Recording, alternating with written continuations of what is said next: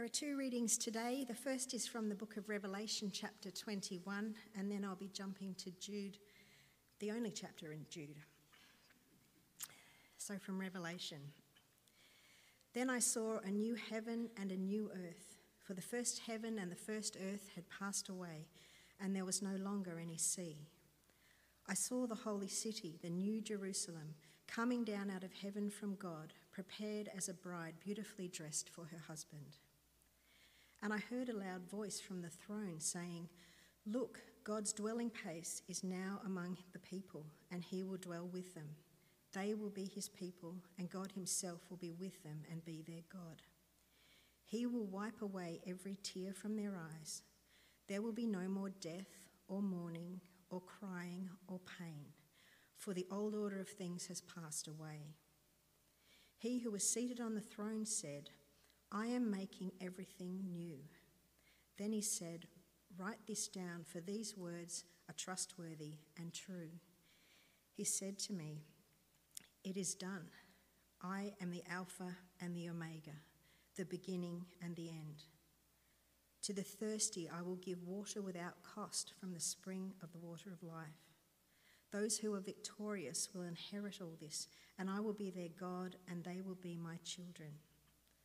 But the cowardly, the unbelieving, the vile, the murderers, the sexually immoral, those who practice magic arts, the idolaters, and all liars, they will be consigned to the fiery lake of burning sulphur.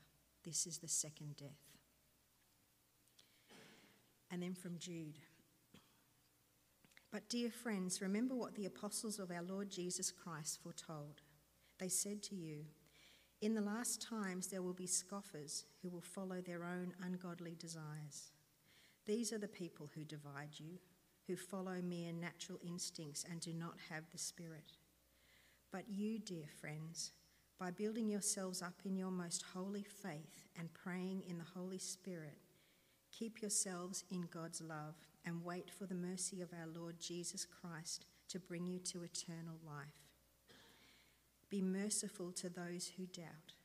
Save others by snatching them from the fire. To others show mercy mixed with fear, hating even the clothing stained by corrupt flesh. To him who is able to keep you from stumbling and to present you before his glorious presence without fault and with great joy, to the only God our Saviour, be glory, majesty, power and authority through Jesus Christ our Lord, before all ages, now and forevermore. Amen."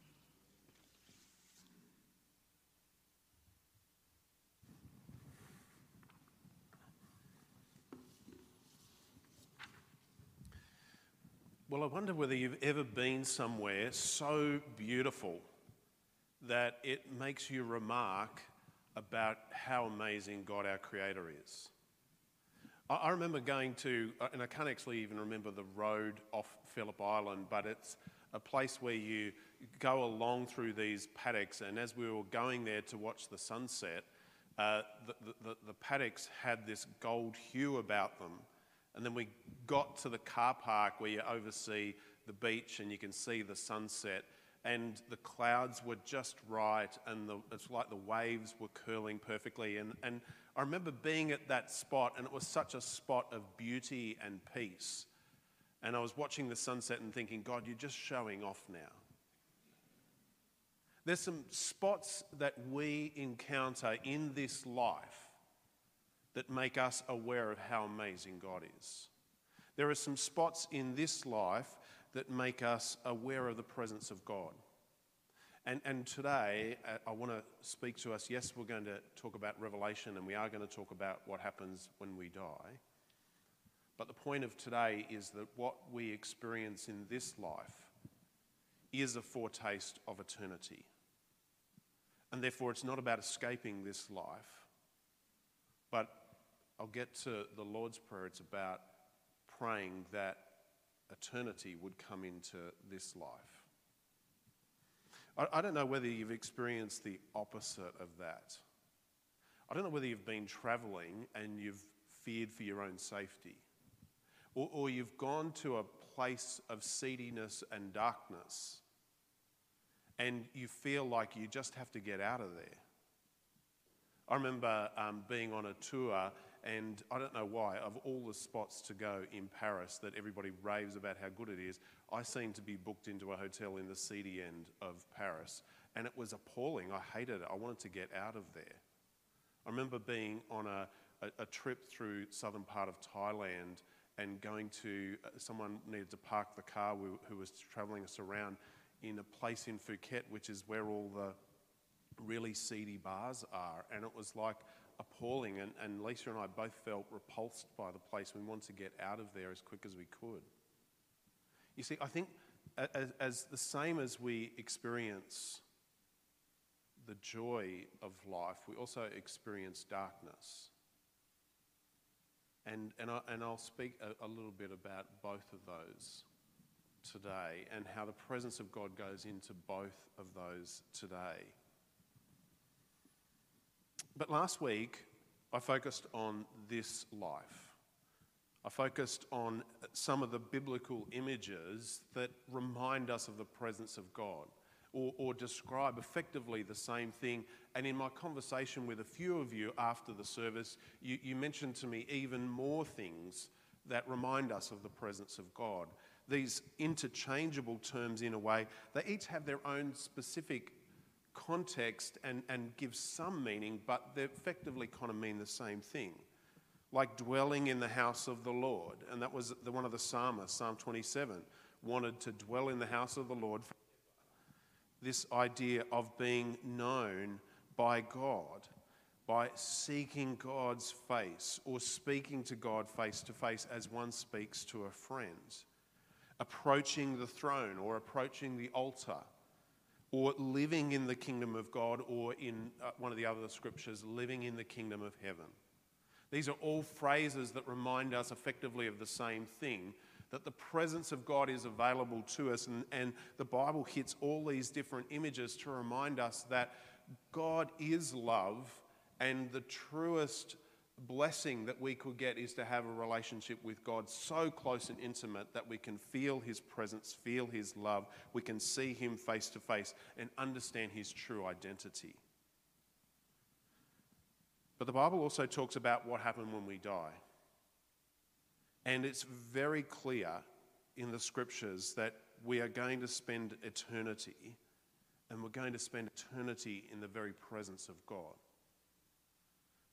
The most prominent places that we hear about this idea of dwelling with God for eternity come from the book of Revelation we've just done, the book of Jude, the book of Daniel or Isaiah. These are times where it reminds us that there is something after this life, and that is a joyful, amazing opportunity for us. Jesus talks about the age to come. He doesn't necessarily often talk about what happens when we die, but he does talk about the age to come. And remember, on the cross, Jesus promises the thief that he will be with him in paradise. He says, "Today you'll be with me in paradise," meaning that after we die, there is something else, and Jesus on the cross, in intense pain, describes it as paradise. This concept of eternity is all about dwelling with God in his presence for eternity. And to get a sense of what that might look like and what that might feel like, the way in which we experience the presence of God in our life now is a mere glimpse into that eternity. It's a foreshadowing of that eternity. In 1 Corinthians 13, verse 12, Paul says, "For now we see indistinctly as in a mirror, but then we will see face to face. Now I know in part, but then I will know fully as I am fully known." To use another image, it's like at the moment we're watching something on TV, and in eternity we get to experience it. It's like going to a football match, and it's so much different than watching it on TV. Or to use the person of the moment. It's like watching Taylor Swift concert on TV versus being at the Taylor Swift concert. It's vastly different, it's vastly better, but it is a glimpse. It is a snapshot. We do get to see it. And I think that's important. We're not naive, we're not ignorant, we're not unable to get that glimpse.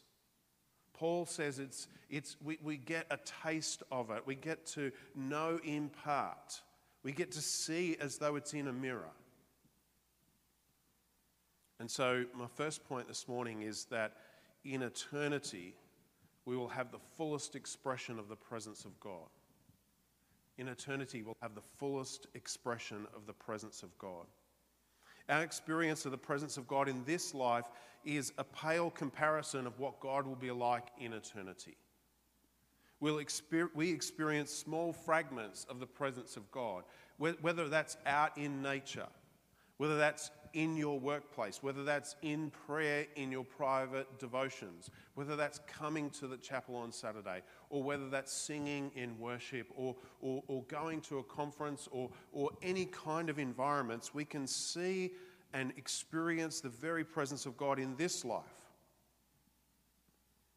And that small fragment, that pale comparison, that can be so powerful. It can change lives. It can shape a person's destiny. It can reframe everything about how they see life. So I'm not diminishing how powerful it is in this life, but it's a pale comparison to what we experience in eternity. When we meet God in eternity, the whole experience will be so much richer than we can describe now. We will worship God in eternity. Think of the best worship experience you've ever been to in your life. And that's kind of like, that's like kindergarten compared to, the sort of varsity level worship that we'll experience in eternity. We will live with God in eternity in ways that are hard to put into language now.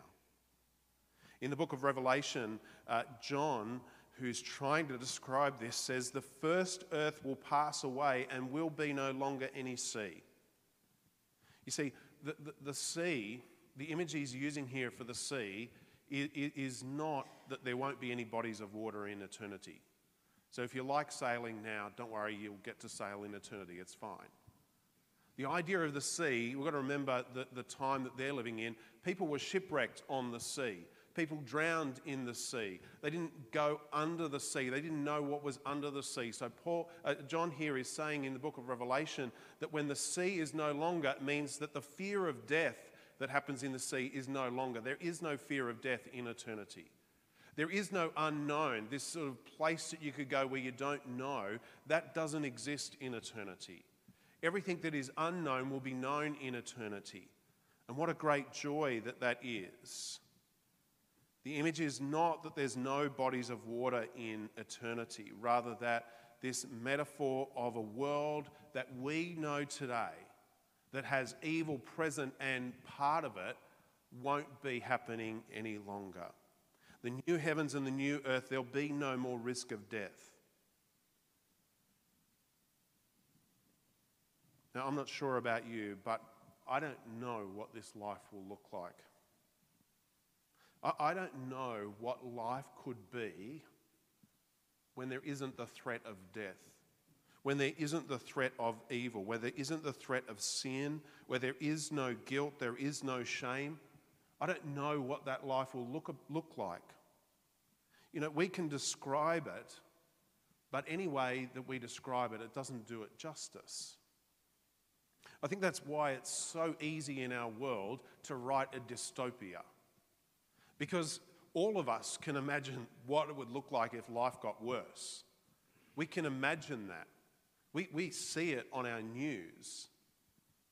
But I think it's so hard for us to imagine perfection, the life that is to come in eternity. It's so hard for us to describe. Our minds can't comprehend how good life will be in eternity. And any way that we describe it, it's going to sound perfect to us, but it's going to sound terrible to somebody else. And that's not eternity. all of our images of how we might describe eternity fail because it sounds bad to somebody else. As I was preparing for this, I read a quote from a pastor, and he said, "If eternity is us floating around on clouds playing harps, that doesn't sound appealing at all." That doesn't sound appealing, does it? I mean, this life where we get to experience so much, and in eternity we're just going to be sitting on clouds. Doesn't sound appealing at all. I remember going to a conference in the UK, and I remember some people came back really confused because a contemplative nun said, eternity is going to be amazing because all of creation, all of the world will be in perfect silence before God forever. And I was like, that doesn't sound like my definition of eternity. But for a contemplative nun, what perfection! Perfect silence before God for eternity. That sounds like perfection for her.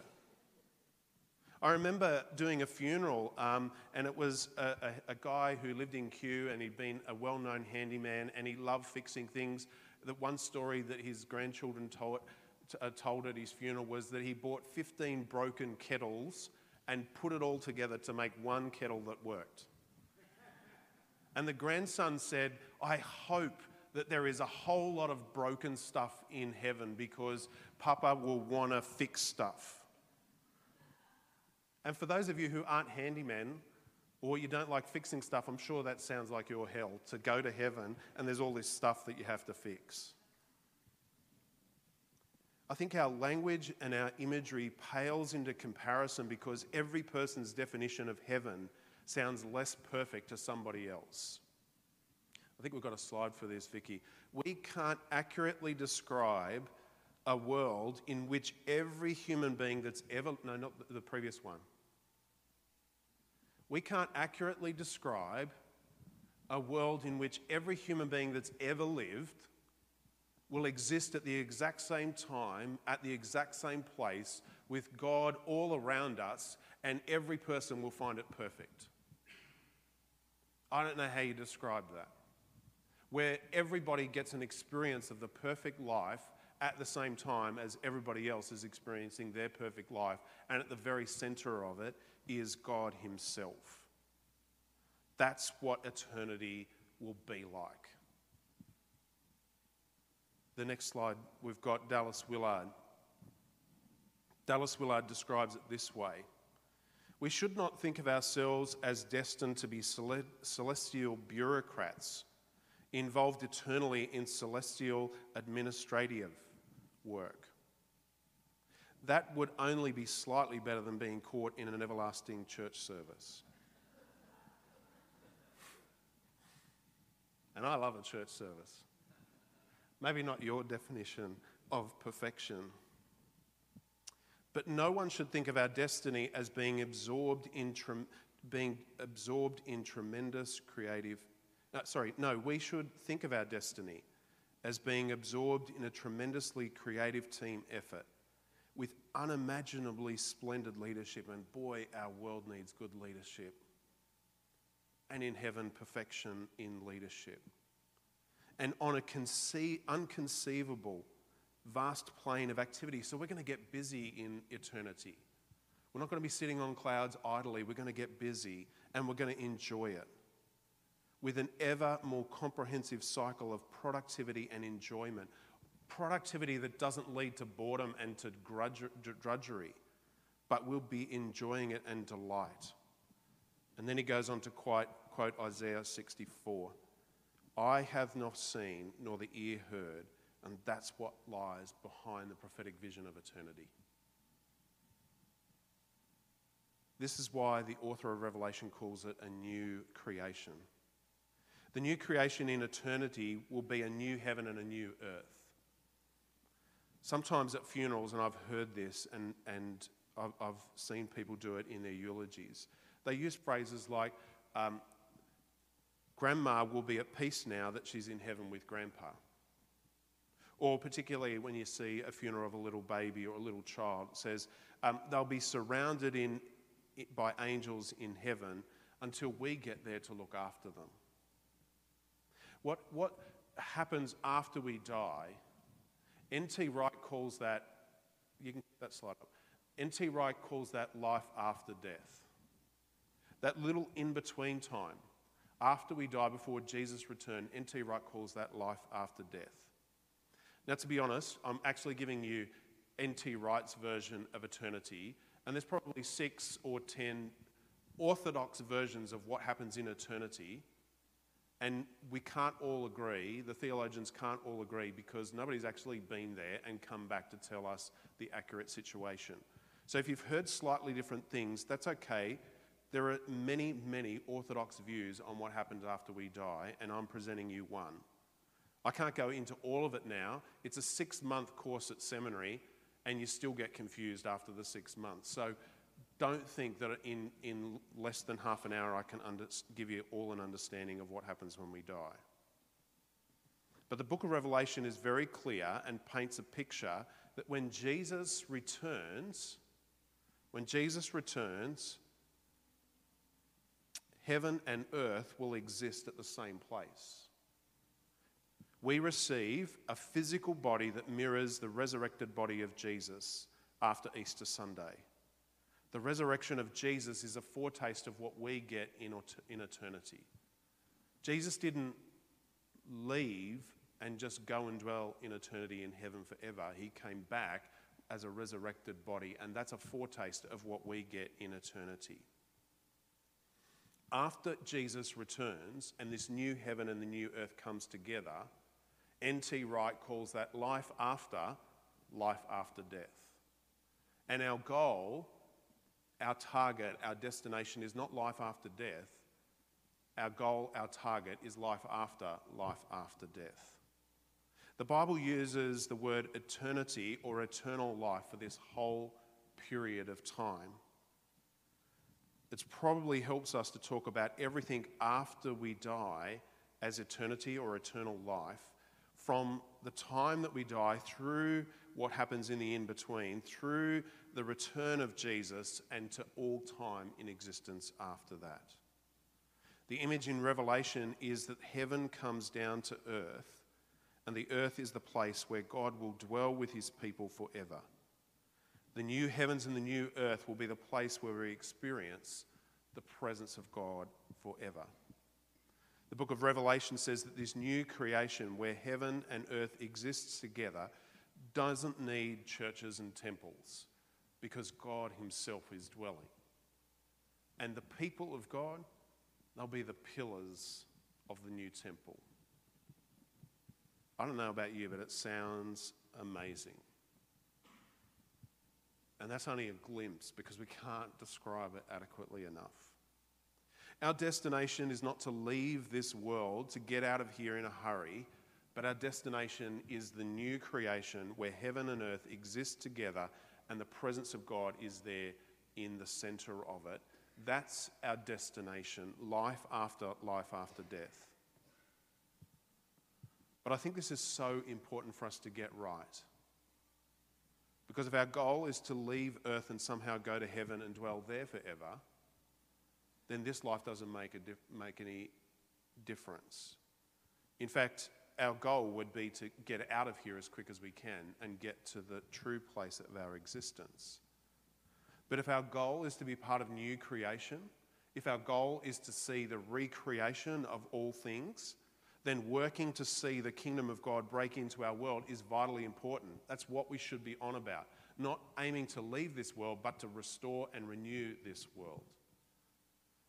And so when we do this and life matters, then the Lord's Prayer is the key to how we lead our life. That we're to pray for heaven to be here on earth, the ways of heaven to break into our earth today. There are some evangelical ways of promoting the gospel that's all about a ticket to heaven, as though our goal is to leave this life. And some of those evangelical methods actually mean that people disengage with any work that changes our world around us. It's almost like social justice becomes an anathema to those people, because it doesn't matter, because we're really just going to leave this world. But when we take the book of Revelation seriously, when we take the prayer that Jesus taught us seriously, how we transform this world makes all the difference. We don't wait for the day where we leave the earth. We wait for the day where heaven and earth are fully restored in one place with God at the centre. So what do we do until Jesus returns? Well, we get busy. We get busy restoring all things, knowing that like the presence of God is a foretaste of eternity, the way in which we see the restoration of all things is only a glimpse of eternity. Think about someone dying in hospital. And some of you have sat with someone dying in hospital. I've done that. If the goal is to get to heaven, then we usher them off as quickly as we can. But if the prayer of Jesus is right, then we make them aware of the fact that Jesus is sitting with them as they're dying. Jesus enters into the darkness of sickness and death and is with them.